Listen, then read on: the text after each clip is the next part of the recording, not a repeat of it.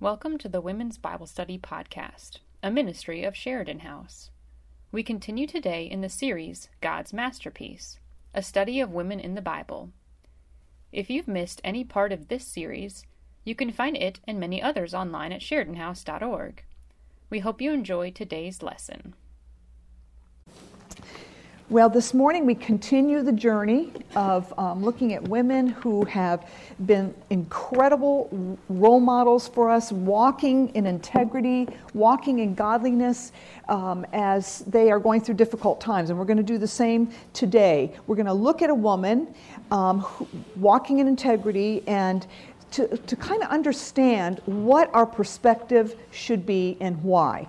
And as we do that, if you'll turn with me to 1 Samuel 25 as we look at this amazing woman, and we're going to see what her perspective was as she went through her challenging times and moments in her life.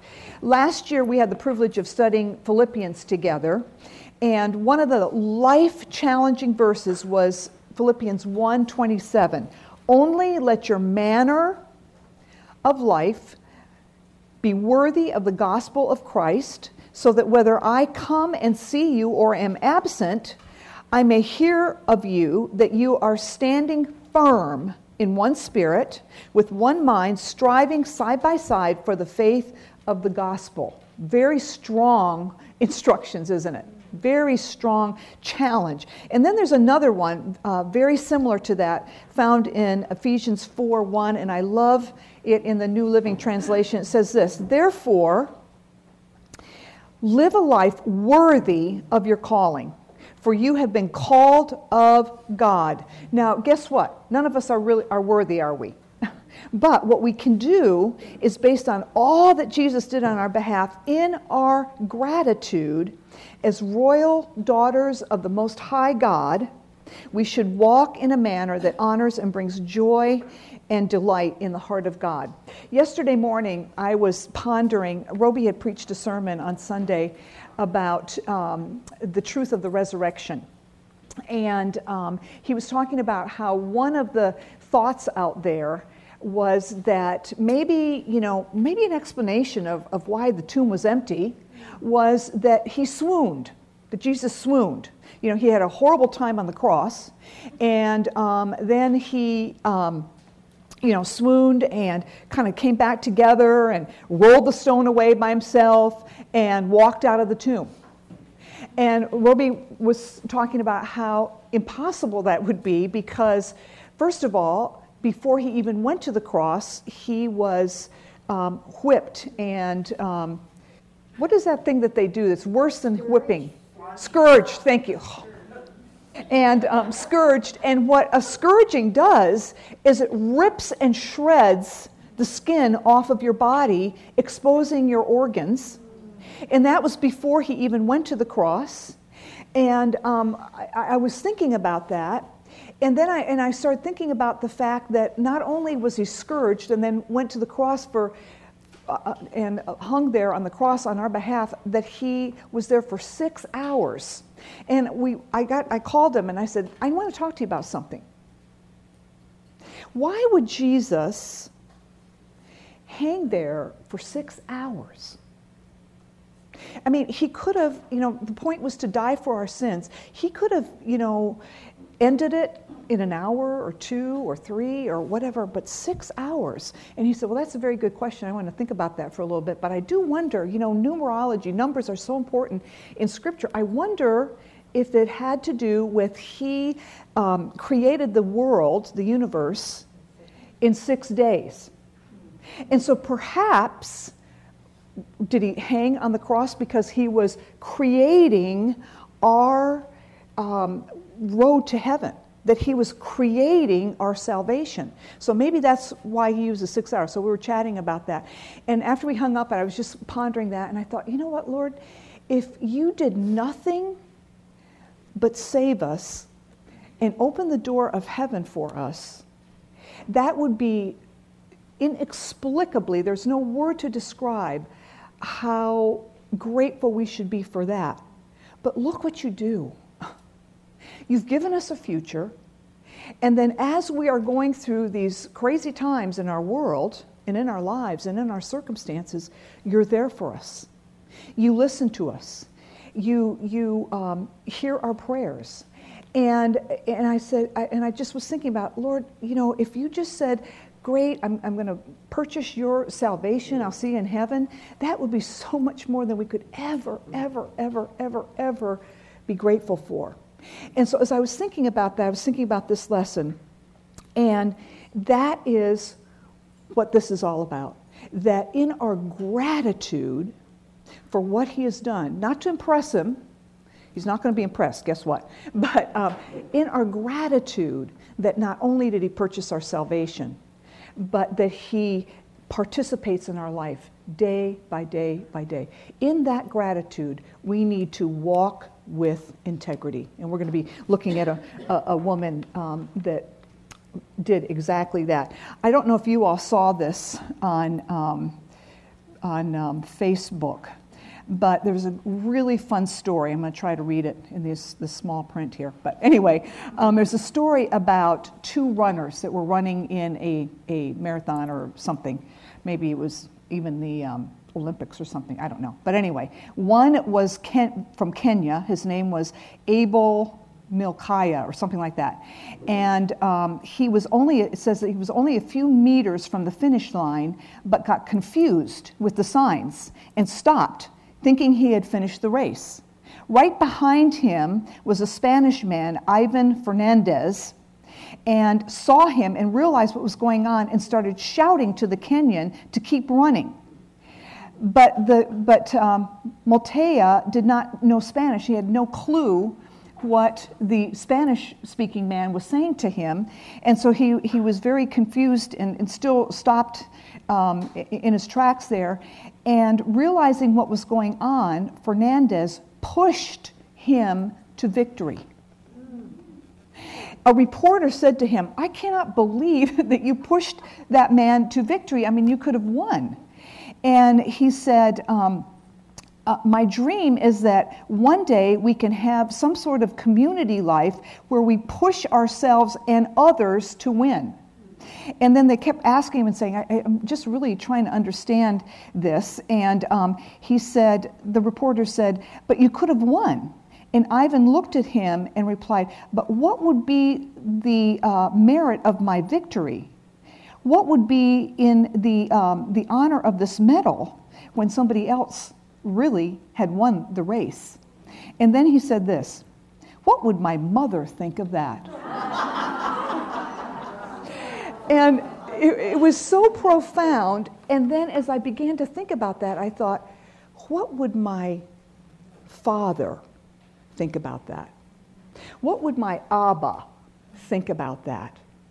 And that's what we need to be thinking about as we are making our decisions, as we go through our challenging times, as we go through our circumstances. And we're going to see that in our story today about Abigail, an example of a woman who walked in integrity. A woman who walked in integrity. A on your outline, who was she?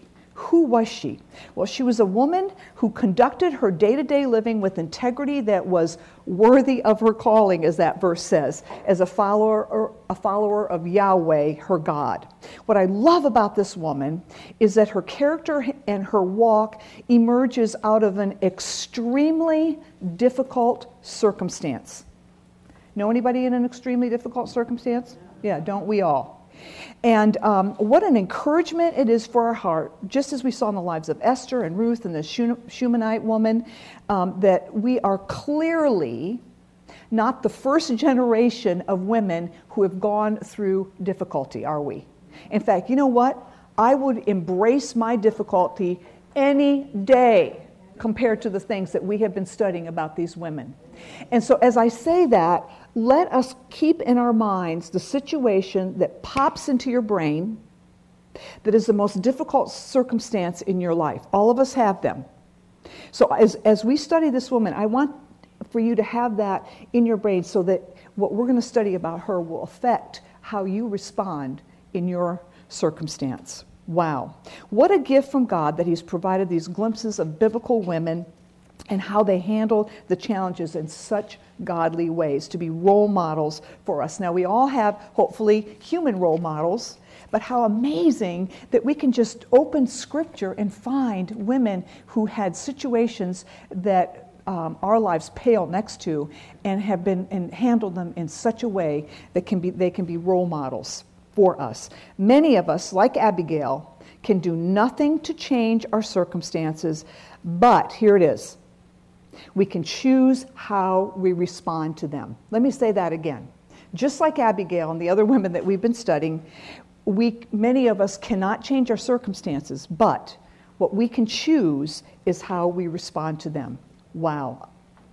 What a challenge. So be on your outline. What was her situation? What was her situation? First of all, a little historical background before we meet her.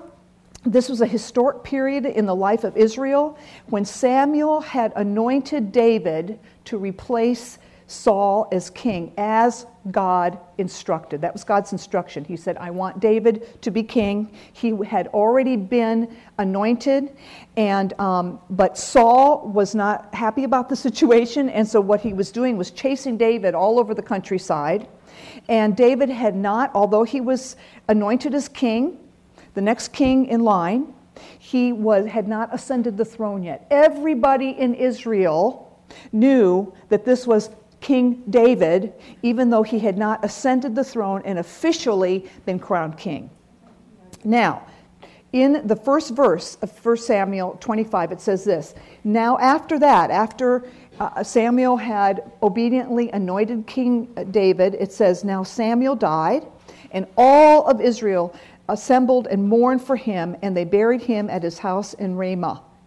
Then David rose and went down into the wilderness of Paran. Now we learn that David had now gone into the wilderness because, again, he was running away from Saul, who was after him.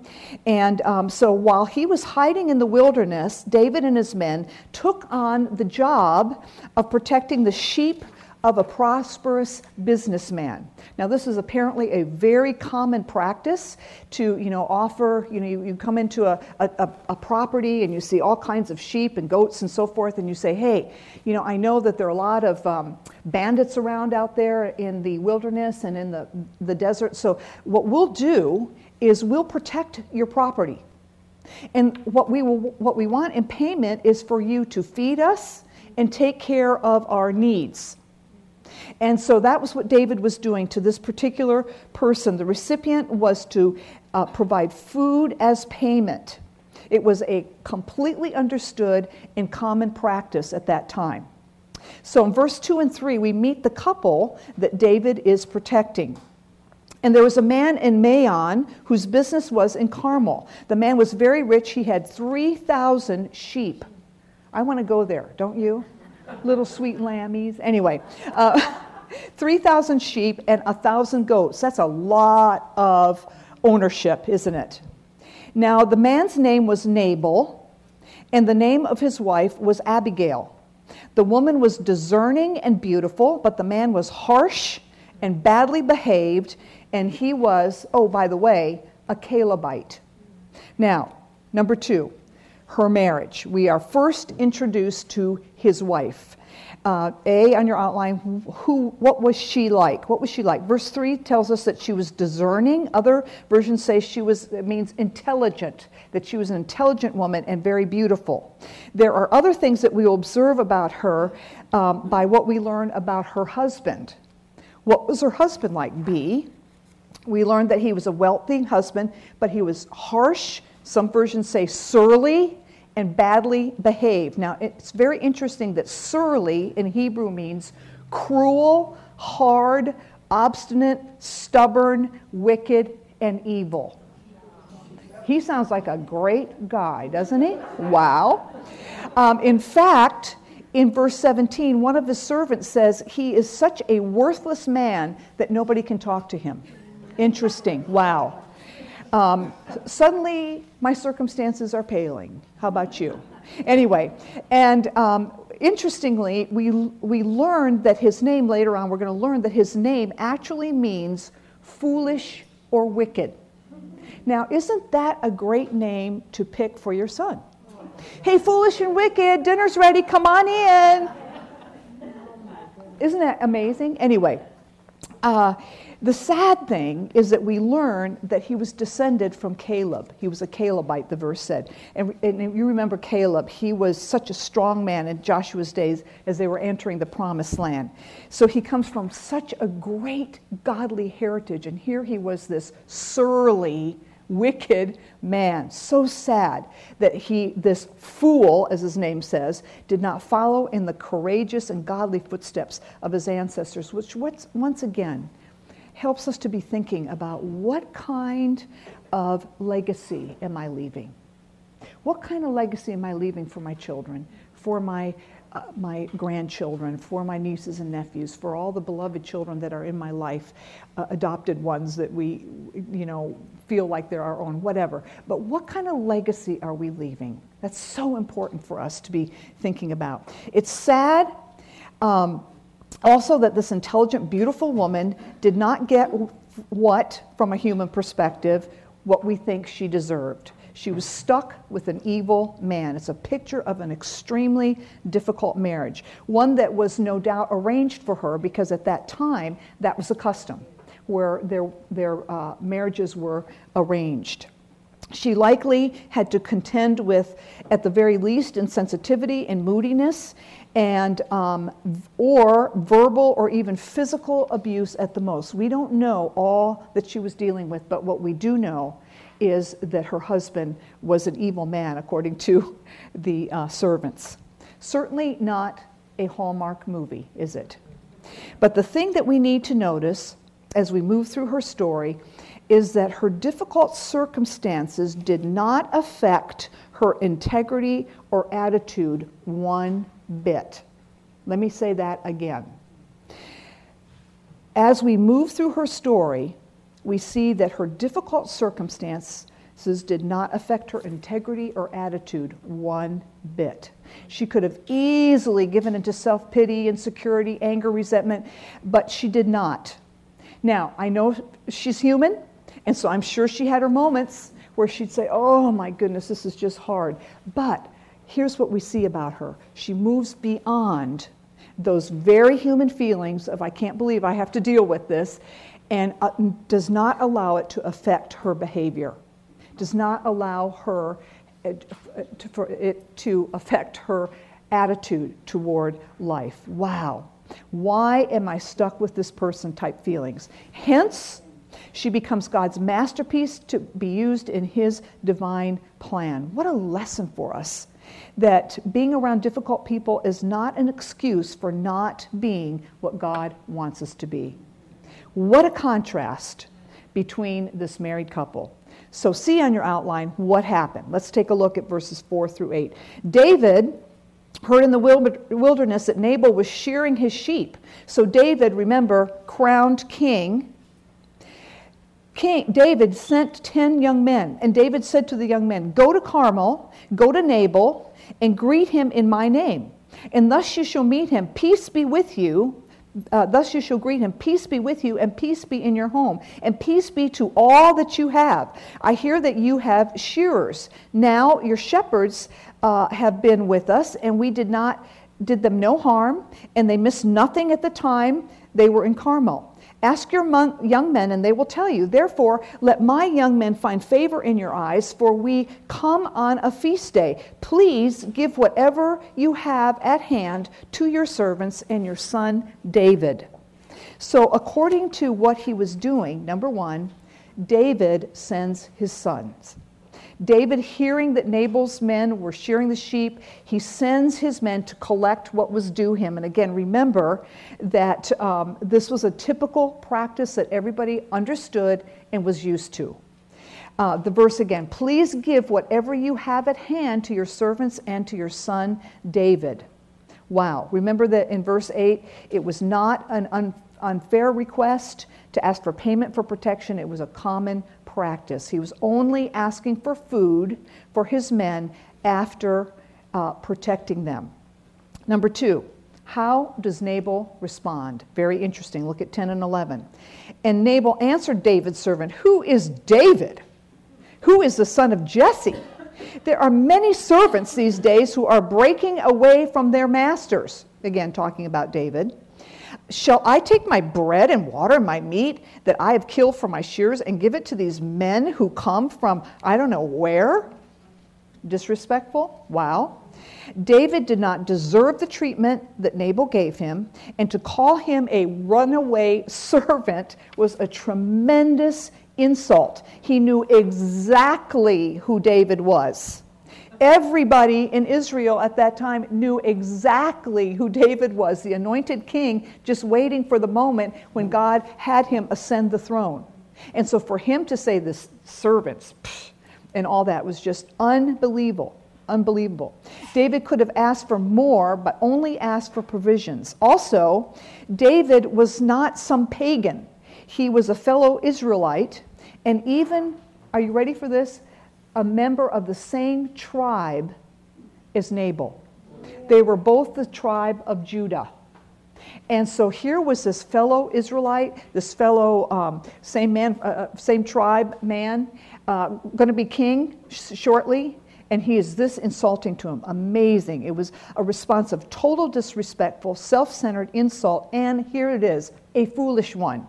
Because not only, it was it a matter of time when David would ascend the throne, but for him to put himself in a position like that the king could punish him, really, later on down the road. Disrespect and insulting to a future king. Unbelievable. Number 3, how does David respond? Look at verse 12 and 13. So David's young men turned away, came back, and told him all of this. And David said to his men, "Every man strap on your sword." And every man of them strapped on his sword. David also strapped on his sword, and about 400 men went up after David, while 200 remained with the baggage. That's how many men that David had around him at that time. David was about to respond in a very harsh and angry way. Understandable, as he was so disrespected, but still wrong. Over and over again, God has said, vengeance is mine. Let me take care of this. Yes, you have been mistreated. Yes, you've been disrespected. Yes, this was the wrong response from this man that you've been protecting all this time. But vengeance is mine, as the Lord. So for him to angrily strap on his sword was not the right thing for him to do. But God, in his great love for his child, he intervenes in a very dramatic way before David makes a wrong move. Number 4, God intervenes. God intervenes. Don't you wonder how many times God has intervened in your life? Yeah, thank you. Yeah, hallelujah is right. I'll never forget, a couple years ago, I was pulling out of my parking space at Winn-Dixie parking lot. And as I'm backing out, I all of a sudden realized that closer and closer to my back fender was another car coming toward me. We were both backing out at the same time, and boom. And I thought, oh my goodness, I can't believe it. We backed out right into each other. And as I'm looking at that and thinking about it and trying to getting out of my door, he jumps out of the car and he said, "You are such an idiot. What are you thinking? You drove right into the back of me." And in my mind, I'm going, and wait a minute, you just drove right into the back of me, thank you very much. And I was starting to come, back at him in my mind, and all of a sudden I felt like, have you ever had one of those? And it was the Lord saying, diffuse the situation.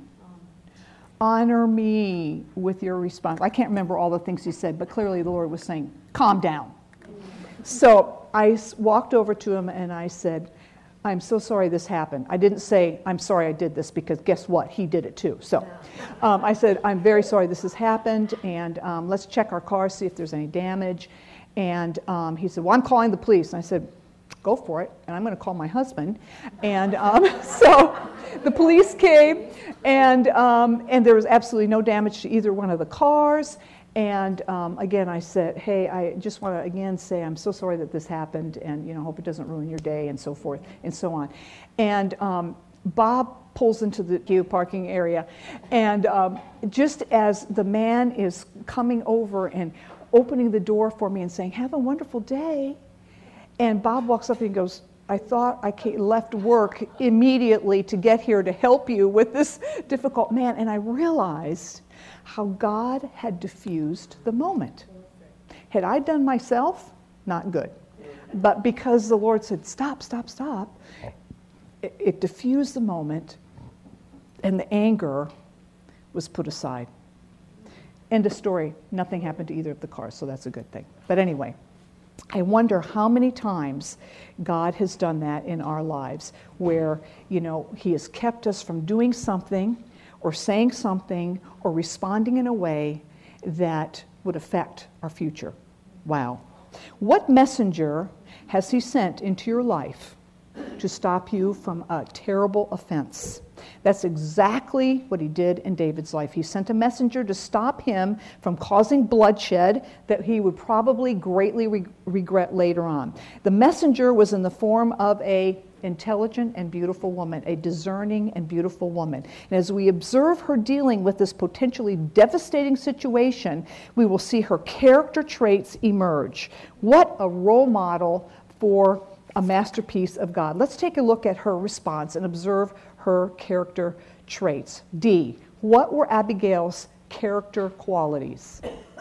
Character qualities. Look at verse 14 through 17 and see as her workers are informing her what happened with David when he had sent his men to say, "Hey, we've been protecting you. Can we have our food," and so forth. Verse 14, but one of the young men told Abigail, Nabal's wife, "Behold, David sent messengers out of the wilderness to greet our master, and he railed at them. Yet the men were very good to us, and we suffered no harm. We did not miss anything when we were in the fields as long as we went with them." In other words, they protected us. They were a wall to us both night and by day, and all the while we were with them keeping the sheep. Now therefore know this and consider what you should do, for harm is determined against our master and against all his house, and because he is such a worthless man and no one can even speak to him. Wow. Okay. Number one, first quality that we see in Abigail. Number one, she was approachable. She was approachable. Notice that the workers knew who they could approach. They knew who they could come to in times of crisis. They did not go to the owner, who they knew would be not the one to do the right thing. The beginning of verse 17, they knew how foolishly he had handled the situation. The question we have to ask ourselves is, am I the type of person that can be trusted to be approachable in crisis situations?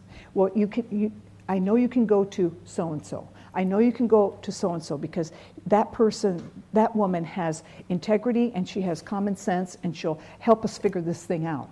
Are we approachable like Abigail was?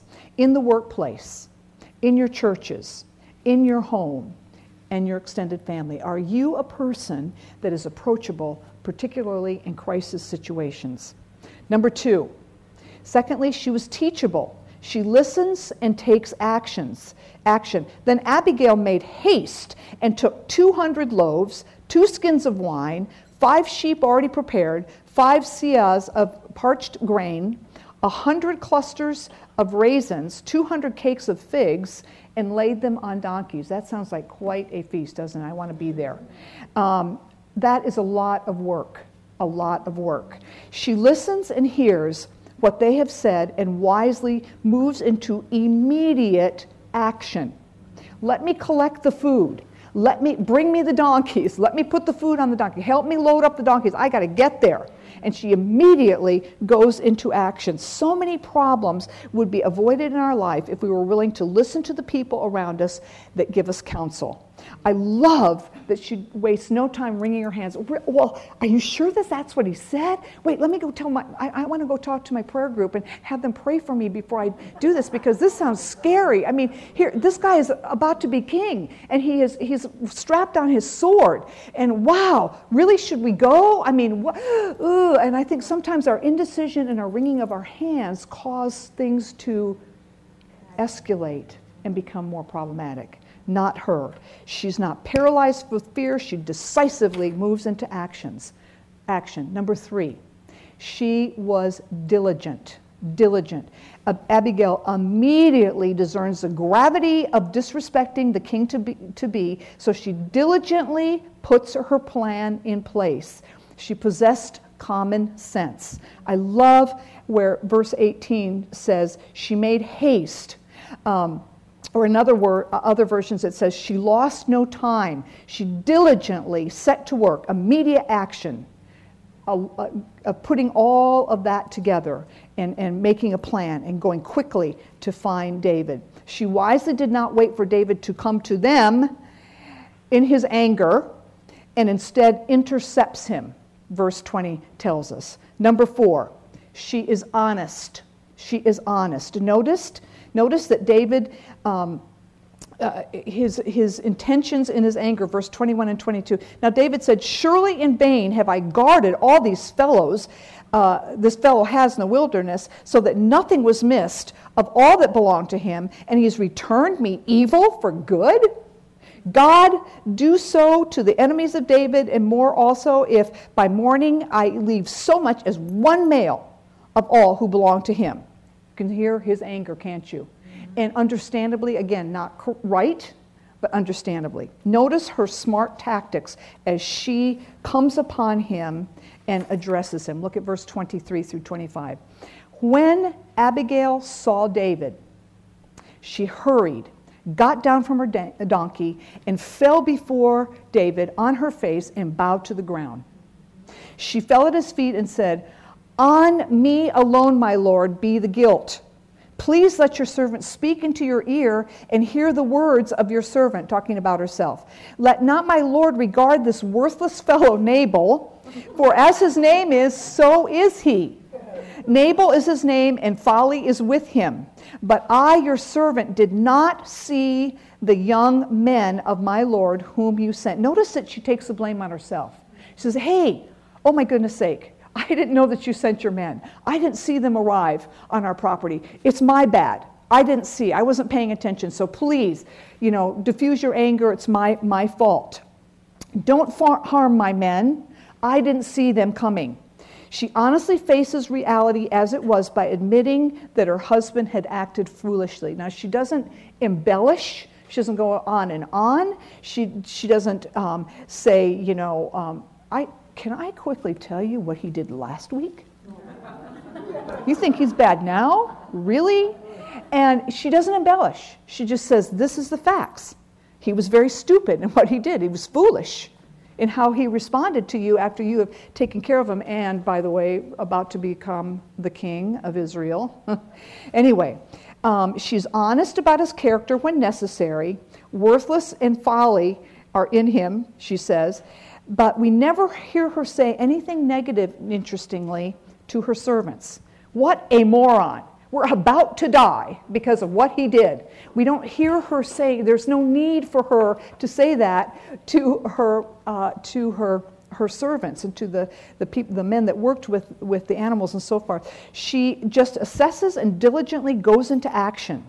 In her frank honesty, she becomes a peacemaker with her hat in her hand. I am so sorry I missed your men coming. My husband, he made a very stupid decision, but really it was my bad. I didn't notice, as she's saying. She's diffusing the situation. She becomes a peacemaker. She diffuses his justifiable outrage without manipulating excuses. Number 5, she is humble. The fact that her workmen knew that she was not only intelligent but approachable was because it just shows that she was very, very humble. She wasn't an arrogant employee, but one that they could approach and tell her, oh my goodness, you won't believe this. Mrs. Abigail, but wow, David and his men are furious, and they're realistic with her. They can talk to her because she is humble. Notice her approach to David in verse 23 again. When Abigail saw David, she hurried and got down from the donkey and fell before David on her face and bowed to the ground. She approaches angry David with the deference due to the future king. She treats him as if she's already walking into a throne room and he is already king. She gets off her donkey, bows to him in respect, and disarms him with her humility. It must have taken him completely by surprise because her husband was so much the opposite, arrogant, and she was humble. Number 6, so importantly, most importantly of all, she was a woman of faith. This is a secret of her success. It's the key to her integrity. She was a woman of faith who accepted God's sovereignty in her life. And we can see that by what she says. Look at verse 26 through 28. Now then, my Lord, she's speaking to David, as the Lord, first of all, my Lord, notice that's a small L. She's talking about to David. In other words, she's saying, so then my king, basically, is what she's saying, as the Lord, capital L, lives, Yahweh lives, and as your soul lives, because Yahweh has restrained you from blood guilt and from saving with your own hand, now then, let your enemies and those who seek to do evil to the Lord, talking about Saul, be as Nabal. And now let this present that your servant has brought to my Lord, small l, be given to the young men who follow my Lord, or my king is what she's saying. Please forgive the trespasses of your servant, talking about herself, for Yahweh will certainly make my Lord a sure house, because of the Lord is fighting the battles of Yahweh, and evil shall not be found in you as long as you live. Do you notice the strength of what she's saying to him? She is saying, she's talking about Yahweh. She's talking about her Lord. That's a personal name of God. She's not talking about God Almighty, the creator of the universe. She's saying, my God, my Lord, Yahweh, which is the personal name of Israel. She does not focus on her offending husband. She's honest about it. But instead she focuses on the Lord and received her worth in life and purpose from him. Because of her faith, she has an understanding of the Lord's ways. Notice again in verse 26, because the Lord Yahweh has restrained you from blood guilt and from saving with your own hand. In other words, she's taking the positive. She's saying, of course, you're not going to choose to unsheath that sword. You're not going to cause bloodshed. In fact, you're going to save with your own hand these men who, are angry and ready to go after these people. She's saying, you're going to save the lives of the people, not only here, but in Israel, is basically, she's sort of foreshadowing. She states it as if she knows he will do the right thing. And in verse 28, she once again takes responsibility. Please forgive your servant. In other words, me. 2 times, at the very beginning, at the very end, she said, hey, really, this is my fault. I did not notice. I did not see your men arriving. And she's acknowledging God's sovereignty is keeping him from bloodshed, and she's affirming that God has an active role in all of their lives. For her to say, Yahweh is keeping you from doing this, is saying God isn't some distant God up there in the heavenly places. He knows what we're dealing with. He knows what we're struggling with. He knows, and it is participatory in our lives, is what she's saying. Perhaps because she has lived in such a difficult situation, she has truly grown to lean on the Lord for protection and provision. Through her difficulty, perhaps has engaged her deeply in her relationship with her sovereign Lord, Yahweh. To live in faith, waiting on him to work in his way and his timing. Wow, that is so key to us today in our I want it now generation. I want this situation resolved today. Lord, I have been praying about this for a week, Lord. Come on. Are you listening to me? Are you hearing me? And we tend to be so wanting immediate response rather than allowing God to work and hone and shape and deal in a sovereign, wonderful, loving, gracious way in our circumstances. Not Abigail. She watched and waited and prayed. Wow. Number 7, she uses gracious and wise speech. Look at verses 29 through 31. If men rise up to pursue you and seek your life, the life of my Lord shall be bound in a bundle of the living in the care of the Lord your God. And the lives of your enemies shall be slung out of the hollow of a sling. And when the Lord, Yahweh, has done all to my Lord according to all the good that he has spoken concerning you, and has appointed you prince over Israel, my Lord shall have no cause of grief or pangs of conscience for having shed blood without cause, or for my Lord working salvation himself. And when Yahweh has dealt well with my Lord, remember my servant. Remember your servant. Remember me. In other words, what an amazingly beautiful speech. Let's pick it apart a little bit. The interesting thing to me is she didn't have much time to plan the speech. She didn't have, her get on the computer. I need to write this down, get it in my notebook and have it, memorize it a little bit, a couple times here. She immediately loaded up the food, got on the donkey, and went. Now, we don't know the distance, and maybe she had some time to think about it, but for me to come up with a speech like that, it would probably take me 10 times in the shower to work through what I'm going to say. Amazing how verbal she was and how beautifully she spoke because she was a servant of Yahweh's. Wow. Notice that she makes reference to Saul's persecution. Enemies, refers to them as enemies, not the king, not King Saul who's after you. She says, your enemies who are after you. She assures him that he is in the care of God in verse 29.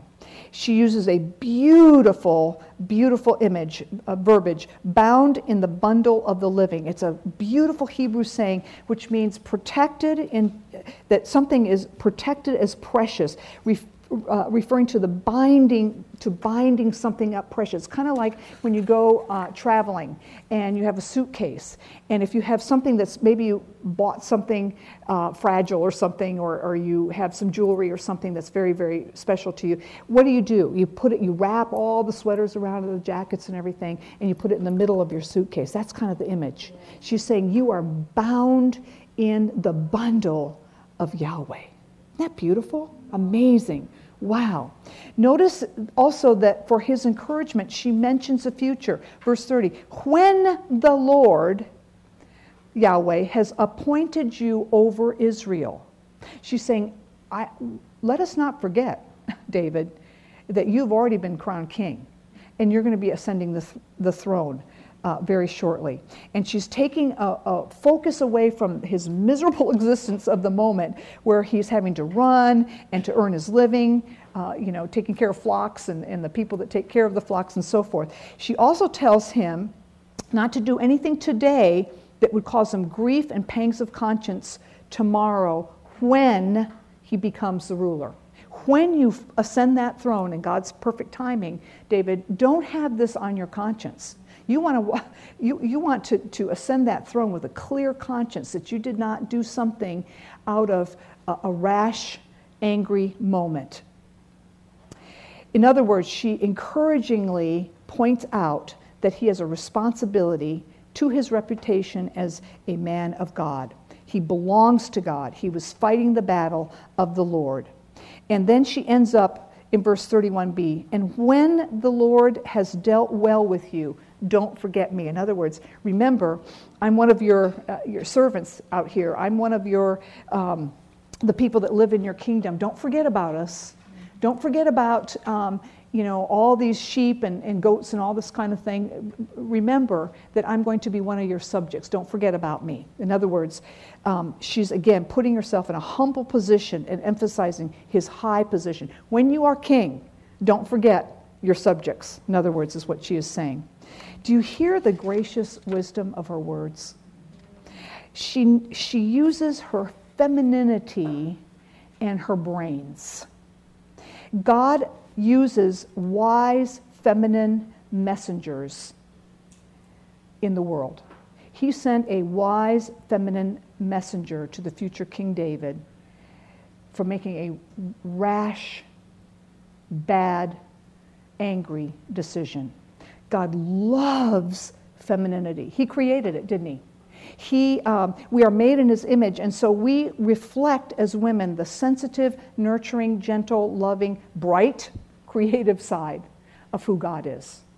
May we never feel like we have to, be like a man or approach it like a man would do it. We need to do it in the way that God has ordered us, ordained us, given us our temperament, given us our perspective. We need to be honest with who we are. What an amazing woman Abigail was. No wonder God uses her in his divine design. She was truly his masterpiece. And perhaps it was her very difficult situation that honed and shaped her into being the very woman that she had become. Now, interestingly, how does David respond? Number one, his anger is diffused. Look at his answer in verse 32. And David said to Abigail, "Blessed be the Lord, the God of Israel, who sent you this day to meet me." Wow.